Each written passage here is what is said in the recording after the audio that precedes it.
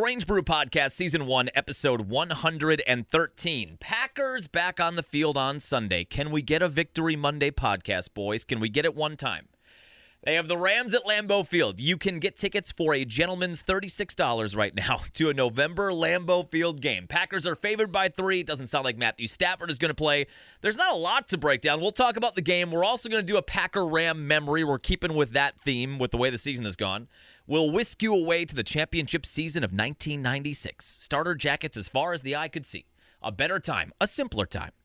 And we will also talk about the top 5 players that we want to, or I guess I want to see improvement from for the remainder of the year. If we're writing this season off, which right now it kind of looks like a write-off, you don't even know what a write-off is. If it's going to be a bad year and they're headed for a top 5 pick, let's at least talk about the young players that we need to see the most progression from between now and the end of the year in the final 10 games of the regular season. We'll talk about that. Badgers at Indiana. If you have the season win total on 8.5, and if you don't, you are listening to someone that does, so you have a friend that does. The Badgers need to win all 4 of their remaining regular season games. They'll probably be favored in all 4 games. They are at Indiana on Saturday, 10-point favorites. Indiana does not have a Big Ten win, but it doesn't sound like Braylon Allen's going to play. We'll discuss that. We'll also talk about the Bucks. The NBA in-season tournament qualifying starts tonight, or the pool play starts tonight. Knicks at Fiserv Forum. Bucks Twitter was in a state of disarray after Wednesday's loss in Toronto, the likes of which I've never seen before. And we're talking about brutal playoff losses, getting ousted by the Heat in round 1 last year. I've never seen Bucks Twitter this down 4 games into the year with a new head coach and Damian Lillard in town. My God. We will talk about that as well. Let's go. On the ground, a chance here. Durham to Hardy to first. In time! Yes! The Brewers win! Yes! Here comes Melvin to the 25, to the 20, Gordon 15, 10, 5, touchdown! Wisconsin, record-breaking run. Morgan, a smash up the middle, base hit to center. Here comes Gomez, around third, a throw, and the Brewers win. Here's the snap. He looks, he throws, it's complete interception. And there is your Super Bowl dagger. Booker the drive, gets inside, leans in, knocked away and stolen by Holiday. Phoenix has to foul, on a pinnacle ball, throws it down. Swinging fly ball in the right center.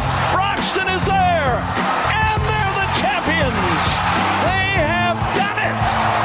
It's been a 50-year journey. Wisconsin, we've got a room at the top of the world tonight. The Milwaukee Bucks are NBA champions. Before we get into all of the sports-related stuff, I saw this. A buddy posted this on Facebook. It was actually the last break of the B93 morning show. I could not be more excited for this. There have been concert announcements basically every day on the countryside, any genre of music for the last week or two, because now you're getting set for buying tickets for Christmas presents or getting set for spring of 2024 and all the next calendar year shows.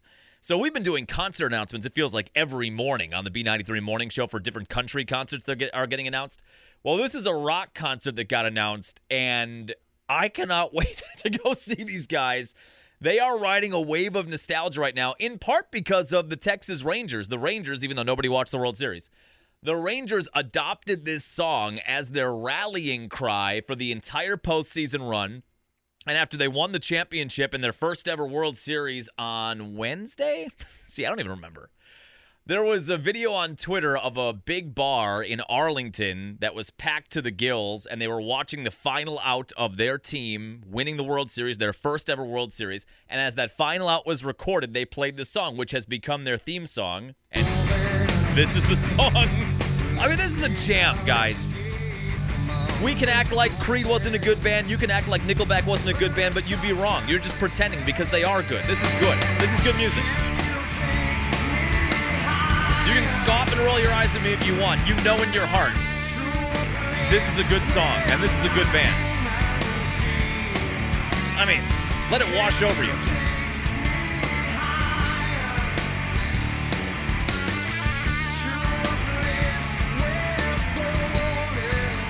If you want to try to act cool and act like you're one of the cool kids making fun of Nickelback and Creed, that's fine. But I know deep down in your soul, in places you don't like to talk about at parties, that you love that song. just as I do. And I've gotten past the point in my life of making fun of Nickelback and Creed because I had those CDs in my CD wallet. Remember those? Remember the CD binders you'd have in your car? You'd spend 10 minutes with your car on idle in 2000, 2001 trying to pick out the perfect mix CD or the perfect CD for wherever you were going. But it was in there. We all had that one album. What was it called? Human Clay? There are certain albums of the mid to late 90s where I don't even know if I bought them. They just show up. They would just show up in your CD binder, in your CD wallet, and you don't even know how they got there. Human Clay was one of those CDs. But riding this wave of late 90s and just 90s in general nostalgia and then getting that boost from the Rangers, they have launched a tour, Creed has. It is called the Summer of 99 Tour, and it's with Switchfoot and Finger 11, and they're going to be in Green Bay up in Titletown at the Resch Center. It's the first date of the show. I guess Three Doors Down is joining them at some of those too, or Daughtry too. It is at the Resch Center in Green Bay on Wednesday, July 17th. I have already put it on the calendar my wife and I keep. I don't care how much money it costs me. You can charge me anything. Charge me any amount of money. I am going to that show. That halftime show of Thanksgiving 2001, to me, remains the greatest football halftime show of all time. At halftime of the Cowboy, Commander game. Sorry. We'll edit that out in post. At halftime of that game in 2001, that was a Creed halftime show, and they could not have been higher. Waka waka. They could literally not have been more popular than in that moment, in that 99 to 01 era. And they played that song. Scott Stapp was lip-syncing the entire time. They had a guy that was floating around on a couple of different blankets. It was a chaotic scene in the best possible way. Creed at the Resch Center in Green Bay on July 17th. Mark it down, everybody. All right, let's get into it here. Packers and Rams this weekend. Should we start with Rasul Douglas? They did make one trade. We talked on Friday's podcast about the trade deadline, or Monday's podcast about the trade deadline looming. And with where the team is at right now at 2-5 with 4 straight losses, and it feels like regression in every game, or at least no progression in any of those 4 games, it felt like maybe some of the veterans they have, and they don't have many, would get dealt. If you can deal them for draft picks and get more draft collateral. Remember we talked about Preston Smith maybe being on the block, Devondre Campbell possibly being on the block, Aaron Jones, since you're not using him anyway. He's just sitting around. Maybe trade him if you can get a 3rd-round pick. We talked about Jair, even though that was probably never going to happen. But if somebody offered you a 1st-round pick, one guy we did not bring up is Rasul Douglas, who fits that mold too. He's 29 years old. He's under contract for another year, I'm pretty sure, after this. That extension he signed in 2021. Was that right after the 2021 year where they picked him up off the Cardinals practice squad? He had that breakout. He had the interception against the Cardinals to end that game. He had a couple pick sixes that year.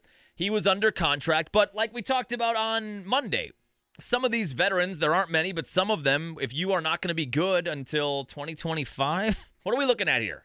Are they going to be good again in 2024? I don't know. 2025, maybe. 2026. Are those guys going to be around? And if the answer is no, then if you can get draft picks for them, by all means do so. And they do trade Rasul Douglas. He's the only player they did trade. Weird story about that, too, that came out yesterday where Rasul Douglas, I guess, got a call from Goody, and Goody told him, hey, you've been traded. And Rasul Douglas treated it like a crank yankers call where he said, good one, Brian. Oh, Goody. Busting balls again. And he hung up on him. And then Mark Murphy had to call him and say, no, you actually were traded. Traded to the Buffalo Bills and a 5th-round pick. A 5th-rounder and Rasul going to Buffalo, and the Packers get a 3rd-rounder coming back, which has been, in the history of Brian Gutekunst, the best possible round that you could get a draft pick for. I don't think he's hit on one person in the 3rd round. Maybe this will be the year. They get a 2024 3rd-rounder back, which does seem like fairly good value. Rasul Douglas had his fair share of mistakes this year. Everybody on the defense has. He grades out pretty well, though. In terms of how the secondary has been playing, he is one of the top grades in the secondary. Take that as you will. He did seem to give a damn. I'll say that. Every post game, not like Jair, who is acting, I don't even know what the word is. Not belligerent, right? Insolent. The way he was acting after that loss against the Vikings. Rasul, when they interview him, seems to care, and the reports were after that Viking loss, he had everybody around his locker, and there was different guys coming over there. They're trying to figure things out. He cared. It seemed like he really cared about trying to get this season and this team turned around. It's hard to see a guy like that go, Again, though, if he's not going to be here in the next year or two, and he probably wasn't going to be, if you can move up in this case or get another draft pick, then you probably should do it. I am sad I now have to retire my There Is No Dana, Only Rasul clip that I put together. It must have been that year, 2021, when he burst onto the scene. It probably was right after that Arizona game where he had the dagger interception, and I put together this seamless edit of a Ghostbusters reference. There is no Dana, only Rasul. Huh? The B93 Morning Show isn't the 6th highest-rated morning show in Sheboygan County for nothing. I've got to retire that. Or I've got to find out what the Buffalo stations are that would play Bills highlights or whatever and make sure they can use it. Give it to them. And I don't want any money for it. You don't need to pay me. I just want the joy of that clip to be felt by others, and that fan base right now would be the Buffalo Bills. I'm sad I had to get rid of that. We also can get rid of, or maybe we won't this year, the Rasul, we suck because we suck. We've been losing because we've been losing, if that's what you're asking.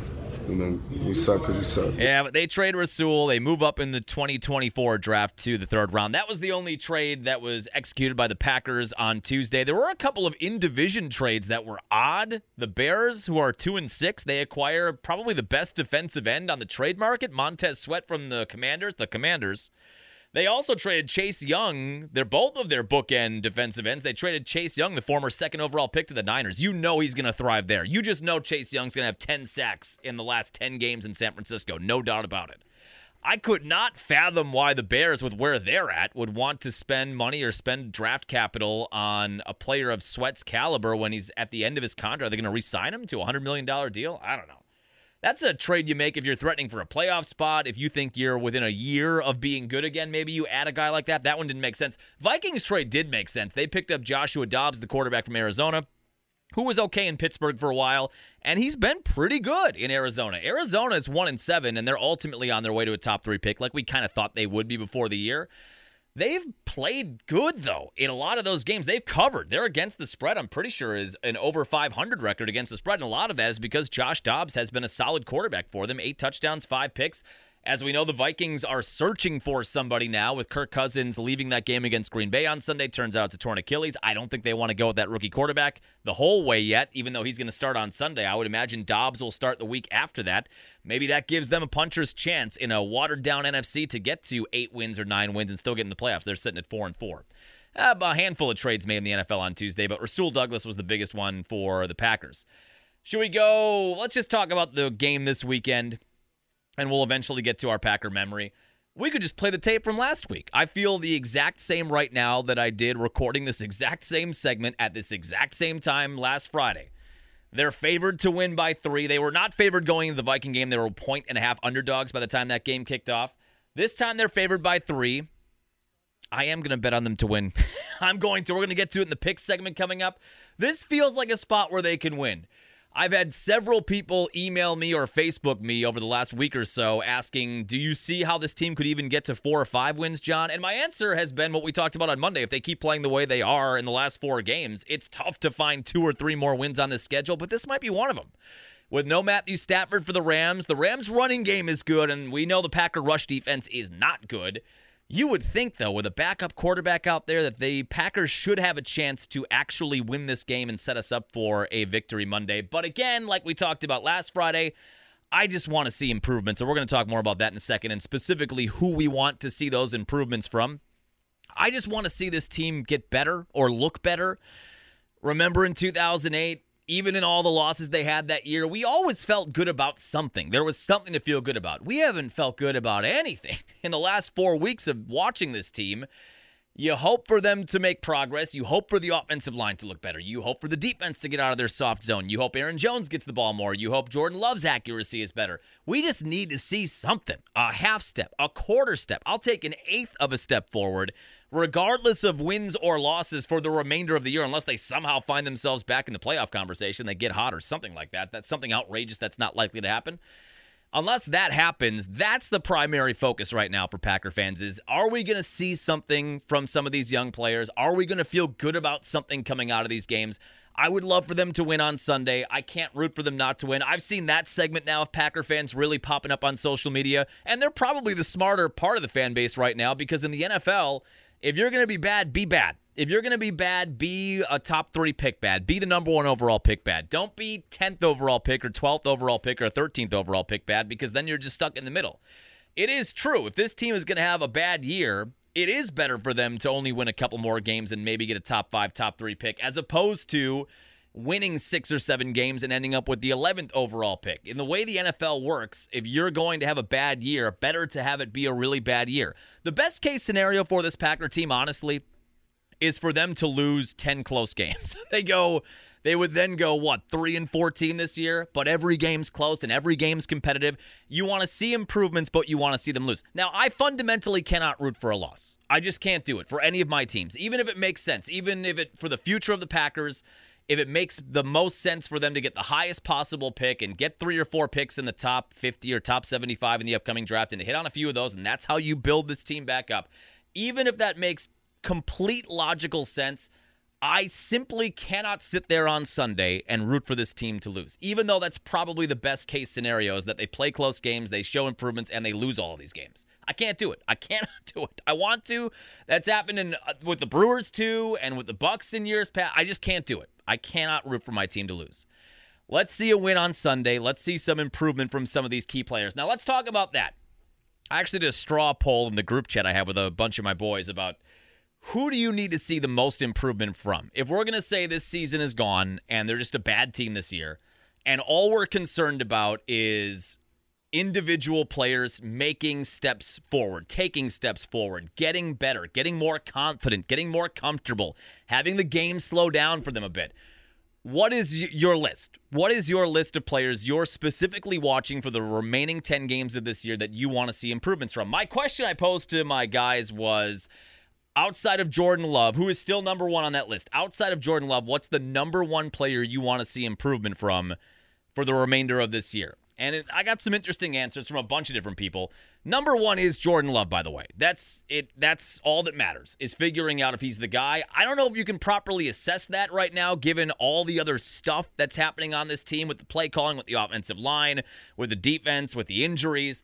It's tough to get a read on him at the moment, even though many of you, again, right now are saying, no, it's easy, John. It's very easy. He is not the guy.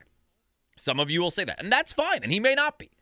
I don't have enough data to go on, and with all the other stuff happening right now with this team, it's just hard to figure out what Jordan Love is. I said at the beginning of the year, before the season even started on this podcast, that the number 1 goal of this season, whether you win 4 games and are in the top 5 of the NFL draft next year or top 3, whether you win 3 or 4 games or whether you win 8 or 9 games and you threaten for a wild card spot or you threaten for a division title, the most important thing for this year is to figure out if Jordan Love is the guy or if he isn't the guy, just to have a conclusion at the end of week 17 or week 18 or whatever it is now, to know what you're doing. If he is the guy, then you go forward and you've got the most important position on your football team is figured out. If he's not the guy, then you know you have to go and get somebody, maybe pick up a veteran. You're probably going to draft a quarterback then high in the top 5 or top 3. Just knowing whether or not he is your franchise quarterback or not is the number 1 thing you have to figure out this year. So he is number 1. Now here's how my list breaks down. Number 2 on my list of players I need to see improvement from for the remainder of the year is Rasheed Walker, left tackle. It is the most important spot on the offensive line, outside of maybe center as well, Josh Myers. One of my buddies said Josh Myers. Did you see Goody double down on that statement that Stenovich had that we talked about last Friday where he said Josh Myers is playing his best football? I don't understand. The term gaslighting gets thrown around haphazardly in 2023. And I'm not sure anybody knows what it means. I don't know that I know what it means, but I think that's it. I think it's when somebody can see something and draw an obvious conclusion, and then somebody else says, no, you're totally wrong about that, even though you are right about that. That's gaslighting, right? Are we being gaslighted? Is that how you'd say it? Gaslitten? Everybody can see that he's having a terrible year, and then Stenovich goes out there and said he's playing his best football, and Goody, after the trade deadline press conference, which is the only other time he'll probably meet with the media this year, he doubled down on that and said he was having an outstanding year. All right. Maybe? No, I don't think so. I'm trusting myself. He's not. He's one of the worst centers in football. Left tackle, though, is the most important part of the offensive line. It's why they get paid the most on the offensive line. David Bakhtiari, I don't think it's a coincidence. Say what you want about Bakhtiari, but he was out there in week 1, and he played well in week 1, and the team won 38-20. Jordan Love had one of his best games. Aaron Jones had one of his best games. I don't think that's a coincidence. We have not seen Bakhtiari since. In all likelihood, his time in Green Bay is done. We saw on Sunday Rasheed Walker got the start. He was bad. Rasheed Walker, the first 2 games after Bakhtiari left in weeks 2 and 3, graded out very well to the point where a lot of NFL writers were saying, boy, the Packers did it again. They found a late-round left tackle that's going to be their left tackle of the future. That's how good he was in week 2 and 3. And then after that, a lot like Jordan Love, he has backslid. He looks confused. He's blocking ghosts out there. A ton of penalties, which we saw on Sunday. They put Yosh Nijman in. Then he got hurt. Then Walker went back in. He immediately committed another penalty. Is he going to be the guy at left tackle? If you don't have the answer to left tackle on your team right now, that's another spot where whatever draft pick you end up with, if you're top 5 or something like that, or top 10, if you don't have the left tackle of the future on this team right now, then that's something you probably have to look at least in the first or second round of the upcoming draft. And that's why I put him at number 2, because if he's not somebody you're comfortable with at left tackle going forward, you're going to have to spend a very high draft pick on a left tackle to protect Jordan Love or whatever quarterback you have's blind side at that spot. He's going to get playing time because of where the team is at. I just want to see him get better. I want to see him get close to where he was in week 2 or 3. If he can start to do that slowly, and by the end of the year, we're seeing a guy grading out the way he was in week 2 and week 3, maybe that's a guy that you think, okay, he's going to be our left tackle next year. We know that. We maybe still will draft a tackle, but instead of it being in the first or second round, it might be in the 5th or 6th or 7th round.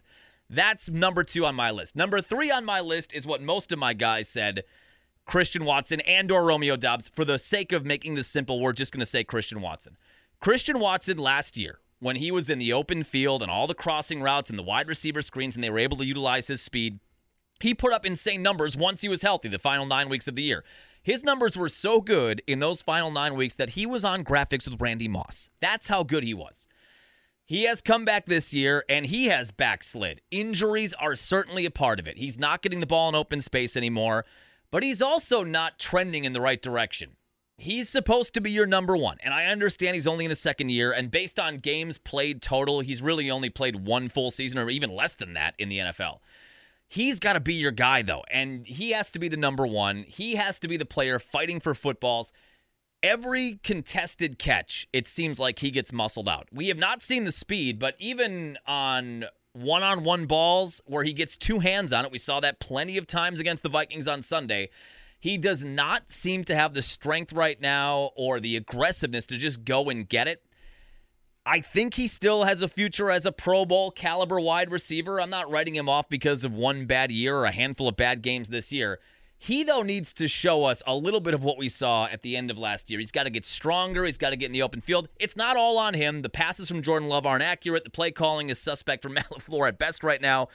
But we have to see Christian Watson circa 2022 more to feel comfortable about him being a legitimate number 1 wide receiver in this offense going forward. And so far, we haven't seen it this year. That's number 3. And if you want to throw Dobbs in that conversation, he's your 1B or your number 2 right now. He's also had an up-and-down year. He's been better, though. He has 5 touchdown catches. You want to lump him in there, that's fine at that number 3 spot. But to me, number 3 is Christian Watson. Number 4 for me is Lucas Van Ness. He is the number 11 overall pick last year. You spent another high draft pick on a defensive player for the front 7, which they seemingly do every year, even though the defense never gets better. We saw Lucas Van Ness in week 1 with a couple of nice chase downs of Justin Fields, and he had a sack in that game. Since then, he has not been on the field a lot, and when he is on the field, he is not making plays. You've given Rashawn Gary the extension now. You did that earlier this week, 4 years, $100 million. You've got to figure out who is on the opposite side of Rashawn Gary going forward. You would hope that a guy with Van Ness's athleticism and his profile and how high he was picked, you would hope that he is going to be that guy on the other side of Rashawn Gary. We just haven't seen him make an impact on a game. If they're slow playing it a bit like they did with Devontae Wyatt last year, I don't know. I guess I'm okay with that, but at this point, just play him. Last year, it made more sense with Devontae Wyatt. They said Devontae Wyatt was young. He didn't have the reps. He didn't look comfortable out there when he was out there, even though his numbers were pretty good in the limited snaps he played last year. But last year's team, even though it didn't make the playoffs, people thought last year's team was a playoff team. People thought last year's team was a team that could compete for a championship. Remember that? That seems crazy now. We were on crazy pills. So I understand more with a really young player, even though he was drafted in the first round, Devontae Wyatt. if you have a veteran team, it was a much more veteran team last year, and you have playoff aspirations or NFC title game aspirations or Super Bowl aspirations, if you want to slow play it with a rookie, I understand that. Lucas Van Ness, maybe you lump him into that category, but it's different on a 2-5 team. You've lost 4 games in a row. Everybody is seeing regression with this team. Play your young guys. I mean, play them. Get them the reps now. Why not build up his reps, figure out if he's going to be a fixture on that defensive line or that front seven or not, or how you're going to be able to use him in the future. Figure that out before this year is over. I see no point in slow playing these really young guys at this juncture of the year where you're sitting at 2-5 and you right now would be the number 5 pick in the draft. I want to see more of him on the field and what he can do going forward. And number 5 on the list to me is another Luke Musgrave. My buddy Paul had that one. I didn't think of that one initially. We were told that Luke Musgrave is going to be the first field-stretching tight end that we've seen since Jermichael Finley. He has shown flashes of athleticism. He has shown flashes where he looks like a newborn baby calf trying to walk for the first time. He has shown flashes of good hands. He's shown flashes of having Christmas ham hands. We need to see more steps from him moving forward. We haven't seen a lot out of Tucker Kraft, the other tight end draft pick from this year's draft. Josiah DeGuara, to me, is more of a fullback at this point. So those are the 2 tight ends moving forward, Musgrave and Kraft, and you want to see more from them. Kraft has been more of a blocker. We need to see more of what we thought we were going to see from Luke Musgrave. You've got the tight end in Detroit. What the hell is his name? Sam Laporta. And him and Musgrave were very big comps coming out of college as tight ends that could stretch the field, that had some speed, had some athleticism. We've seen it from Laporta in Detroit. Granted, that team is just better overall. We want to see similar stuff from Luke Musgrave before the end of the year. That, to me, would be the top 5. Love, Rasheed Walker, Christian Watson, Van Ness, and Musgrave. One other guy I'd throw in there is Quay Walker. Quay Walker has, in my opinion, taken a step forward or a half step forward this year, and that's not to downgrade his rookie year.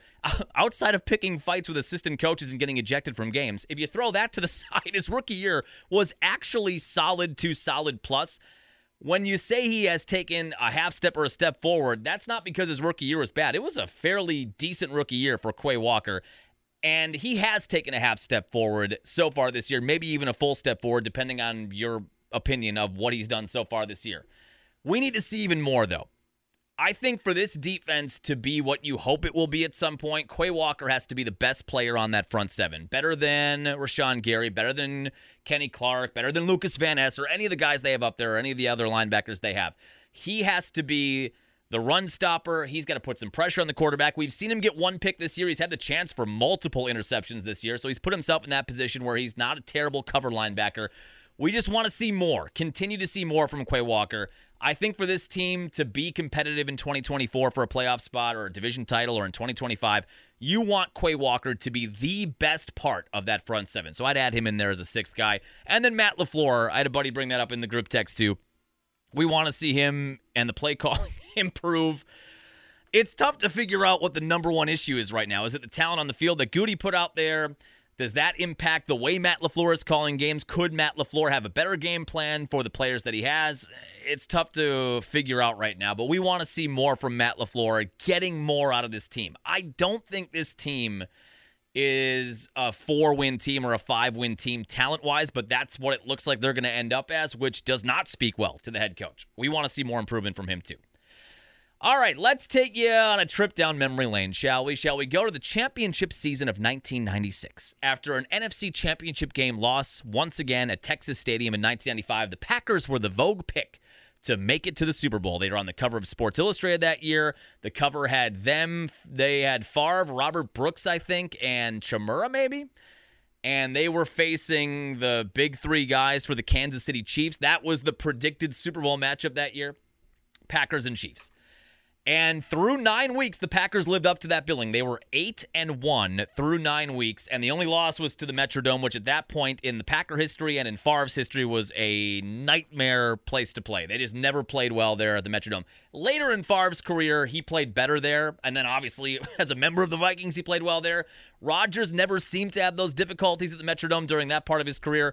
That era, though, of the mid to late 90s, early 2000s, that was a place no matter how good the Packers were or how bad the Vikings were, they just couldn't win there. That was their only loss on the year, though. Now, at this point in the schedule, the Packers at 8-1 had a run of 3 straight road games. they had to first play the Chiefs at Arrowhead, and again, that was the team that they were thought to face in the Super Bowl. That's how highly regarded the Chiefs were in the AFC that year. You had to go to Kansas City. Then you had to go to Texas Stadium, which was also a nemesis venue for the Packers, and take on the Cowboys, who at that point were still one of the top teams in the NFC. And then they rounded out that 3-game road trip in St. Louis, taking on a bad Rams team. Also at this point in the year, the 96 Packers had suffered an injury to basically every wide receiver they had. Robert Brooks early in the year, I forget if it was a torn ACL or a torn Achilles. If only we had some way to find out what it was, John. If only we had some magical device where we could find out what that injury was. He was out for the year. Antonio Freeman, their number 2 wide receiver, remember, broke his arm. He was out for the majority of the year until the end of it when he came back, and then he obviously had that big catch in the Super Bowl and a good game in the Super Bowl and in the playoffs that year. They were down Brooks. They were down Freeman. I think Chewy got hurt at some point that year. They had a lot of youth and some veteran pickups that were their wide receivers. That's why they had to go get Andre Bad Moon Rison. That's why they had to go get or have an elevated position for Don Beebe. I still have my Don Beebe jersey somewhere at my family's house. It's beat up. It is beat to hell. And you can barely make out the number anymore. But I love Don Beebe on that Packer team. I have a Don Beebe 82 jersey sitting somewhere. That's why all those guys, though, in that middle part of the year were seeing so much playing time, because they were decimated at the wide receiver position in terms of injury. So they're 8-1, but they are missing all their key wideouts, and they're about to go on this rigorous 3-game road trip. They go to Kansas City, they lose there. They go to Dallas, of course, they lose there. That Dallas game was the Chris Bonial game where he kicked 7 field goals. Remember that? That was a Monday night game, I'm pretty sure. Packers lost 21-7. All 21 points came off the right foot of Chris Bonial. At that time, and it may still be, that was the record for most field goals made. And remember, late in that game, when they didn't have to, it was 18-7 and the game was over. There was like a minute left in the fourth quarter. The Cowboys decided to kick a field goal just to give Bonial the chance at having that record. And he kicked it and he made it. And then do you remember how angry Reggie White got? Reggie White stormed across the field at the end of that game, pointing at Chris Bonial. Could you imagine being Chris Bonial, 170 pounds soaking wet, the kicker on the team, and Reggie White, with the fear of God in his eyes, is coming at you and pointing at you and in a very angry manner? That sounds terrifying. Well, Reggie was not happy that they kicked that field goal just to get the record and rub the Packers' faces in it. That's where they were at, though, heading into this game against the Rams. They had these 2 marquee matchups. They were supposed to be the Super Bowl favorites. They lose them both at Kansas City, at Dallas. Now they're in St. Louis, and the Rams are not a good team. Tony Banks is their starting quarterback. They are in the, what was it called, the Edward Jones Dome in St. Louis. That was a team well under 500. This game was on ESPN Sunday Night Football with Mike Patrick on the call and Joe Theismann. I loved that booth. That was before Sunday night was the marquee game of the week. They go to St. Louis for this game against a bad Rams team. Most Packer fans are thinking this is where you can get right. All right, you lost to Kansas City, you lost to Dallas, but this should be an easy win. They end up being down 9-0 at late in the second quarter. They get a field goal from Chris Jackie heading into halftime. They're down 9-3. There starts to grow some real concern about this potential Super Bowl title team having lost 2 matchups in a row, and now you're losing to the godforsaken St. Louis Rams who have like 3 wins on the year. What is going on? And down 9-3 in the opening minute of the third quarter, it was Rams football. Doug Evans comes up with a play that maybe turned the season back around and got them a jolt of energy. It was a pick 6 on Tony Banks that put the Packers in front. Banks, short set, shift, intercepted by Evans. Evans is gone. Touchdown.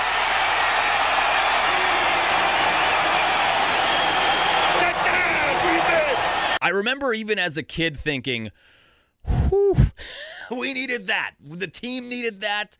They needed something to go right, to get in front, to get a lead on this bad Rams team, something to ignite a turnaround, and that seemed to do it. That pick 6 from Doug Evans put them up 10-9, and eventually they'd get some space. Here was a touchdown from Favre to Keith Jackson. Favre to Jackson, touchdown.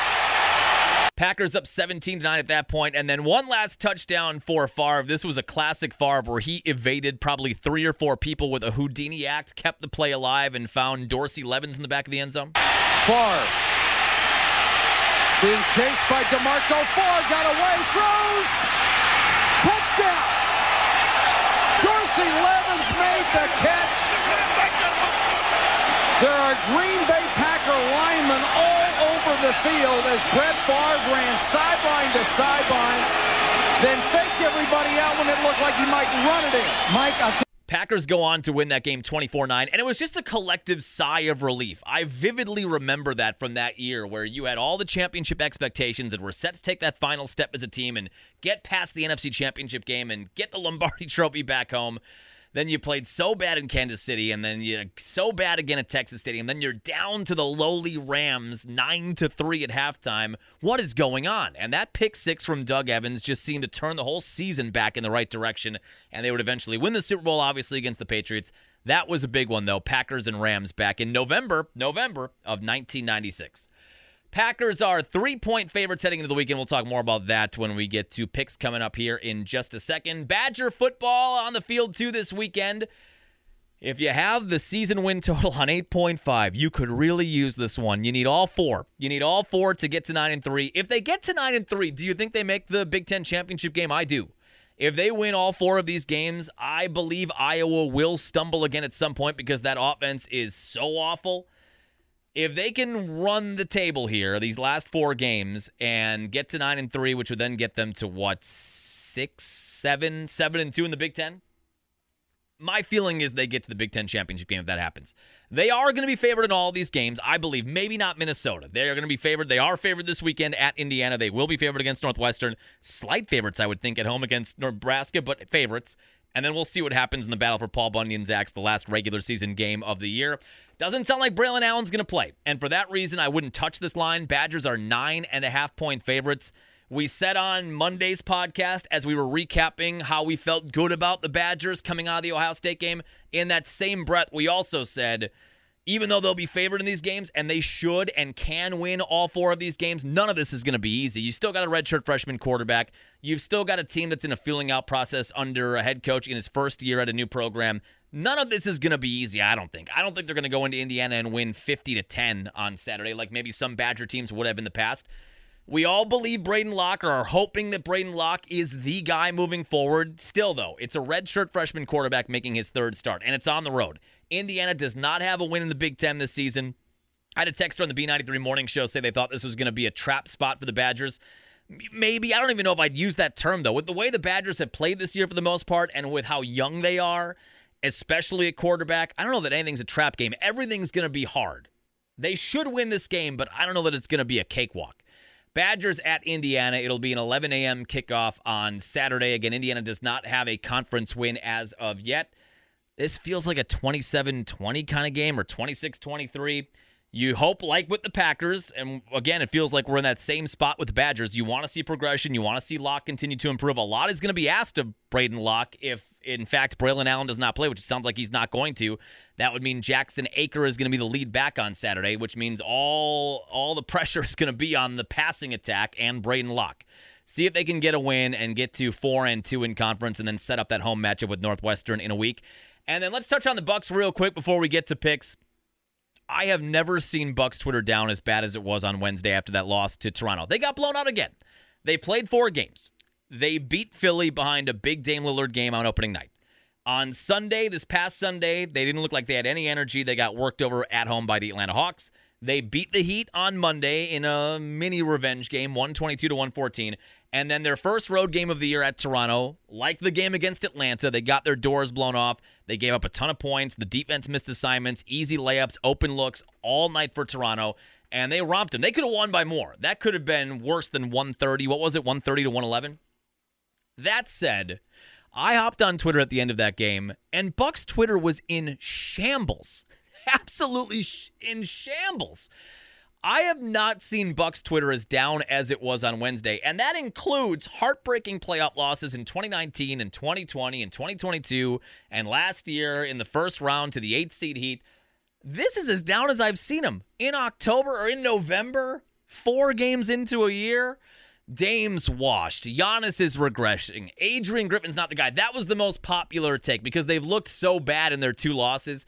Adrian Griffin's not the guy. He's in over his head. Terry Stotts resigning was the canary in the coal mine, and we should have seen the writing on the wall that Stotts didn't trust him, and he saw a reason to exit. There's a reason Adrian Griffin's been interviewed 14 times, and he hasn't gotten a job, and we shouldn't let Giannis pick the head coach, which it seems like we did. I mean, it was just one thing into the next for Bucks fans on Twitter. We are 4 games into the year. 4 games into an 82-game schedule, and people were writing the seesaw. People wanted Adrian Griffin fired. People wanted Adrian Griffin fired. What's the quickest a coach has been fired in his first year with a new team? Guys, just take a breath. Have a cigarette. Do something.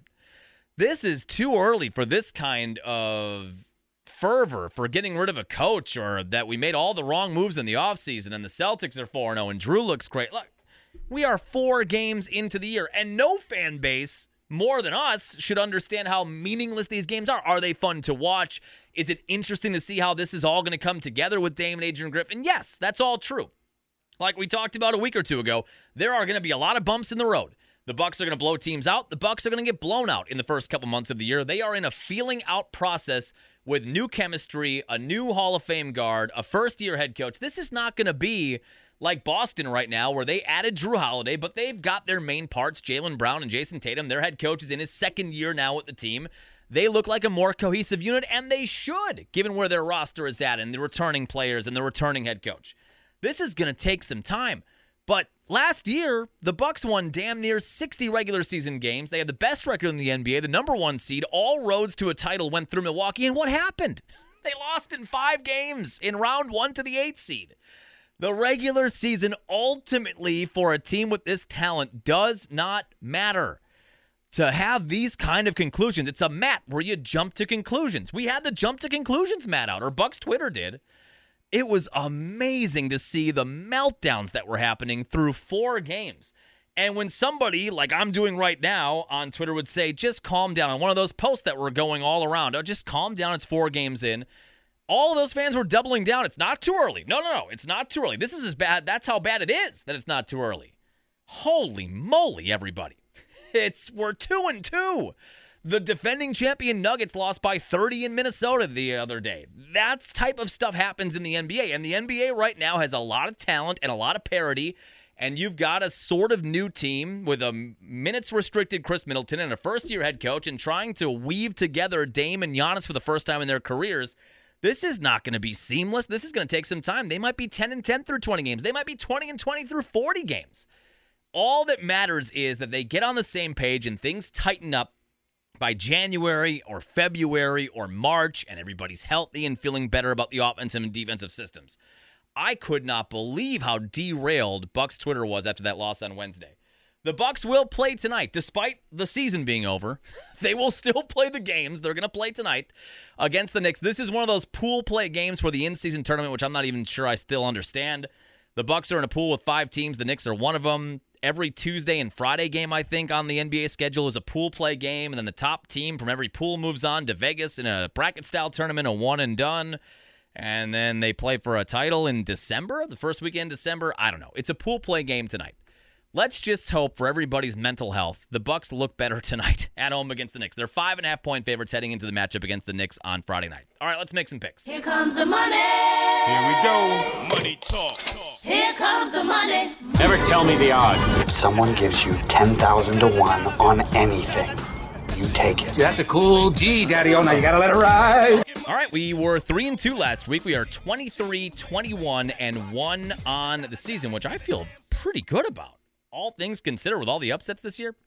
I've got 5, 2 college and 3 NFL for this weekend. I'm riding the Nebraska train again. I really believe Matt Rule has that team starting to turn itself around. They are 5-3 now. They're one of the 4 teams at 3-2, tied for first place in the Big Ten West. They are at Michigan State. That is a program, speaking of shambles, that is in shambles with the head coach disaster this year. They only have 2 wins on the year. Nebraska -3. They're on the road, but only -3. With the way they've been playing, their defense has been good. I'll take Nebraska -3 at Michigan State. I'm going to take Utah -10.5 at home against ASU. Utah beat USC, then lost to Oregon last week. I still like their defense. Their offense does struggle a bit. -10.5. Arizona State is having one of their worst years in recent memory. One of the worst teams, or the worst team in the Pac-12. I will take the 18th ranked Utes minus 10.5 at home against Arizona State. Then in the NFL, I'm going to go with the Germany game. Dolphins and Chiefs. Chiefs seem to be tailing off a bit. The offense has struggled, and I think we're starting to see now that Travis Kelce is the only guy there. Remember they barely won against Detroit in week 1, or did they lose to Detroit in week 1? They lost, right? They lost week 1 at home. And that was the game where you said, oh boy, I'm not sure. They let Tyreek Hill go. They let all these marquee wide receivers go, and they thought they could replace him, and they were interchangeable parts because Patrick Mahomes was so good. They got better after that, but now we're starting to see them fall back again, and Kelce is really the only weapon they have. Dolphins, meanwhile, that offense is still humming. I will take the Dolphins plus 1.5 in Germany against the Chiefs early on Sunday. I am going to take the Packers. This feels like a spot where they're going to get a win. Will they cover the 3? We hope so. There are a handful of games right now, if they continue to play the way they are, that they could win or should win. I would put this on the list of games that they should or could win, even if they're playing poorly, continuing to play poorly on Sunday. I will take the Packers minus 3 against the Rams. I don't know how many chances we're going to have to bet on the Packers for the rest of the year. This feels like a spot where you can and feel reasonably comfortable about it, so we're going to do that. And I'm taking the Raiders with interim coach. They fired Josh McDaniels. I told you this team is terrible. They fired their coach. They fired their GM. Their interim head coach, Antonio Pierce, former linebacker in the NFL, he had some real gritty things to say during the week. I love a team with an interim coach. You get that little boost, especially if it's a former player who's not that far removed from the NFL. You know he's going to bring the energy and ramp the team up. They're at home, and it's against the Giants, who are also a bad team. I will take the Raiders minus 2 at home against the Giants. Packers minus 3 at Lambeau against the Rams. Dolphins plus 1.5 in Germany against the Chiefs. Nebraska minus 3 at Michigan State. Utah minus 10.5 at home against ASU. Oh, and real quick, the baseball World Series wrapped up like we talked about with the Creed conversation. The Rangers, their first ever title. It will be the lowest rated World Series in the history of Major League Baseball. It also sounds like rumors on Twitter right now are that Craig Counsell is about set to come home after his tour of teams with the Mets and with the Guardians and whatever team he met with. It does sound like, or the rumors are, that Counsell will be meeting with Brewer higher-ups soon, and he's going to talk about the offers that he got from New York and potentially from Cleveland and any other team. And the expectation among the writers that I'm reading right now is that the Brewers will have a chance to match those offers. If they do, Counsell is probably staying in Milwaukee. If they don't, he is going to be gone. My guess is this is going to have to be a pretty big pay raise. Like we talked about a week ago or 2 weeks ago, he made $3.5 million this past year. Whatever your feelings are about the recent playoff history, he is regarded by most Major League Baseball teams, which I will take their opinions over the opinions of random people on Twitter. He is regarded as one of the best, if not the best manager in baseball. I assume he is coming back to Milwaukee with an offer in the $7 to $8 million range from New York, and they have limitless funds. It sounds like Attanasio and the Brewers are going to have a chance to match that. If they don't, though, Counsell's going to be gone. Just a little baseball tidbit there for you at the end. We'll come back on Monday. Hopefully a victory Monday. How about a dual victory Monday? How about a Badger win and a Packer win over the weekend? And a Bucks win, too, just to calm the fires on Bucks Twitter. We'll break all of that down Monday afternoon. Have a happy, safe weekend. We'll chat with you then.